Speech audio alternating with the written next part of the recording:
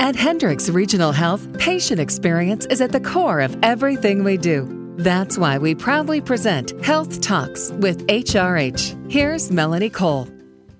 Well, the peak of flu season may be winding down, but it's never a bad time to discuss infectious disease prevention. My guest is Sandy Benson. She's the infection preventionist at Hendricks Regional Health.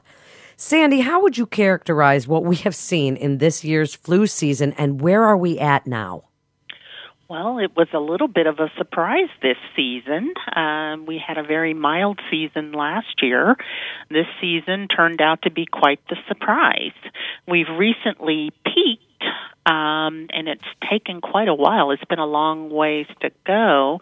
However, it is still out there.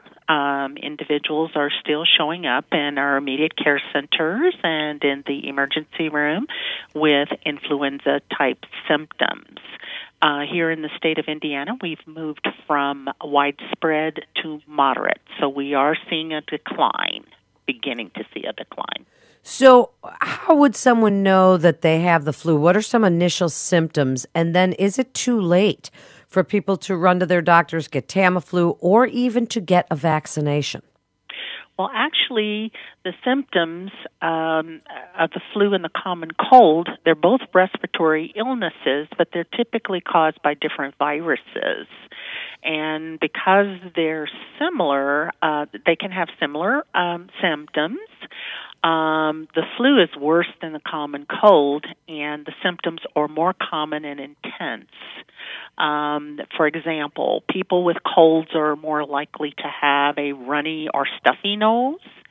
Colds do not typically result in serious problems such as pneumonia or bacterial infections, and you're rarely needing hospitalization for a cold. However, flu can come with some very serious consequences or complications. You could end up having a fever, feeling chilled, feverish, cough. There can be a sore throat, runny or stuffy nose. Body aches is a common one, headache, fatigue, and tiredness. The colds generally don't result in a serious health problems, but oftentimes people that have the flu can end up with a pretty serious case of things such as pneumonia.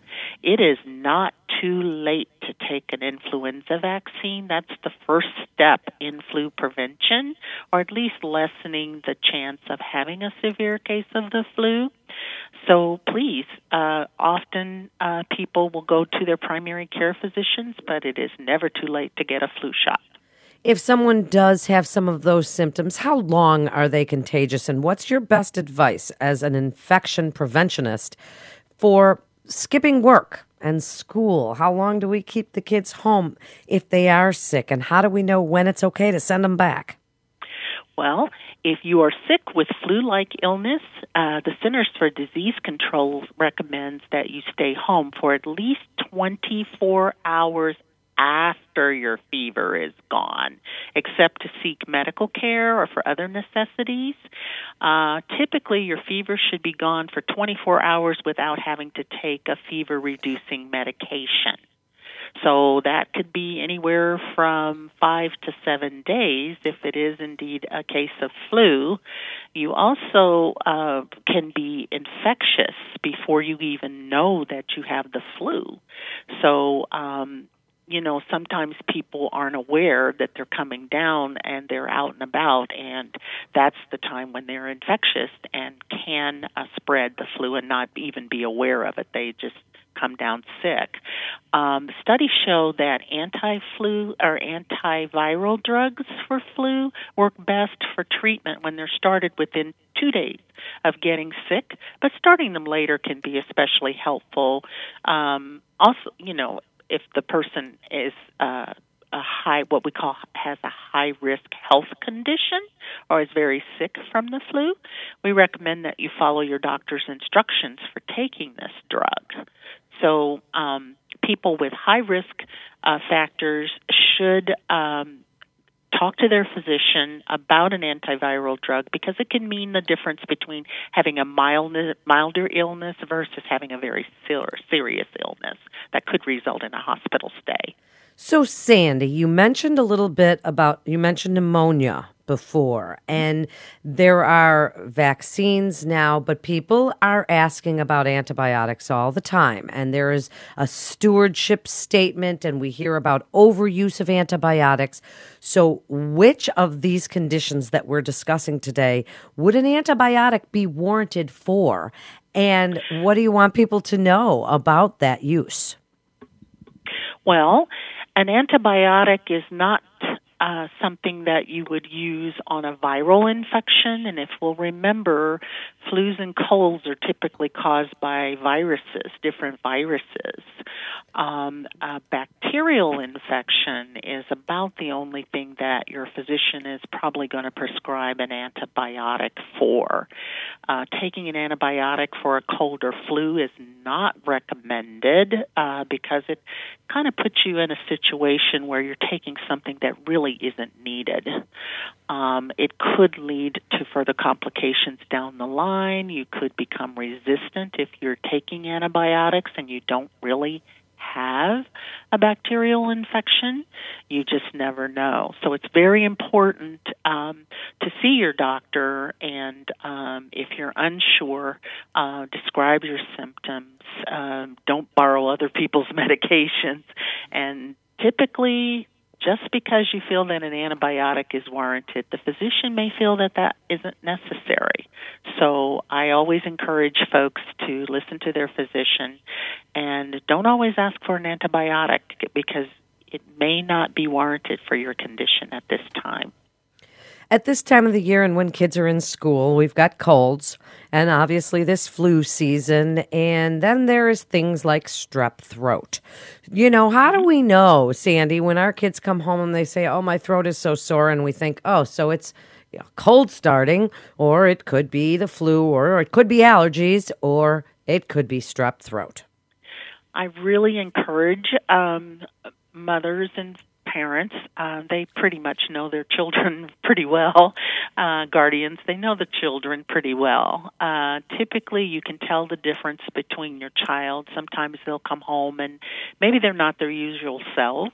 Maybe they don't have that high energy. Maybe they're laying around, and which might be unusual behavior for a normally active child. I would immediately call my family physician or call my primary care provider and make an appointment, have them to examine the child. Sometimes if it is a strep throat versus just a normal cold or a viral infection, that physician can pretty much make that determination. Sometimes tests are required. Sometimes the physician may do a rapid lab test in the office and may find out that the patient has a strep infection. So it's very important to kind of tag team your physician, kind of keep them in the loop, the primary care. Particularly pediatricians are used to seeing children this time of year, and they've been very, very busy this year with the number of cold and flu symptoms running around. Well, as a mother, the only good thing about strep is that you know you're going to get an antibiotic and the kid will feel better in 24 to 48 hours or so. Wrap it up for us, Sandy, with your best advice as an infection preventionist at Hendricks Regional Health, what you want people to know about colds and flu and pneumonia and strep throat and all these infectious diseases that are out there, you know, and what we should do to try and prevent them. The best thing you can do, first of all, for flu is get the vaccine. The vaccine is the first step. The second step is to stop the germs. Oftentimes we don't wash our hands as often as we should. Cover the cough. If you've got a cough or if you've got a fever and you're not feeling well, avoid crowds. A lot of times people will come to work and not feel their best, or they'll have a fever. Avoid going in to work or to school if you're feverish and not doing well.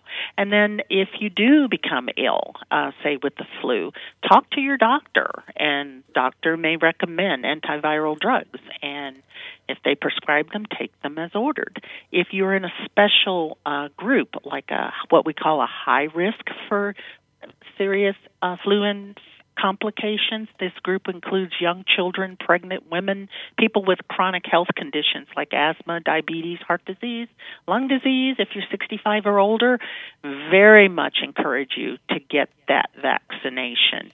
Wash those hands, avoid crowds, particularly when the flu season is high, and to make sure you clean and disinfect those surfaces at home. Wipe them down. Great advice, Sandy. Thank you so much for being with us today. This is Health Talks with HRH, Hendricks Regional Health. For more information, please visit hendricks.org. That's hendricks.org. I'm Melanie Cole. Thanks so much for tuning in.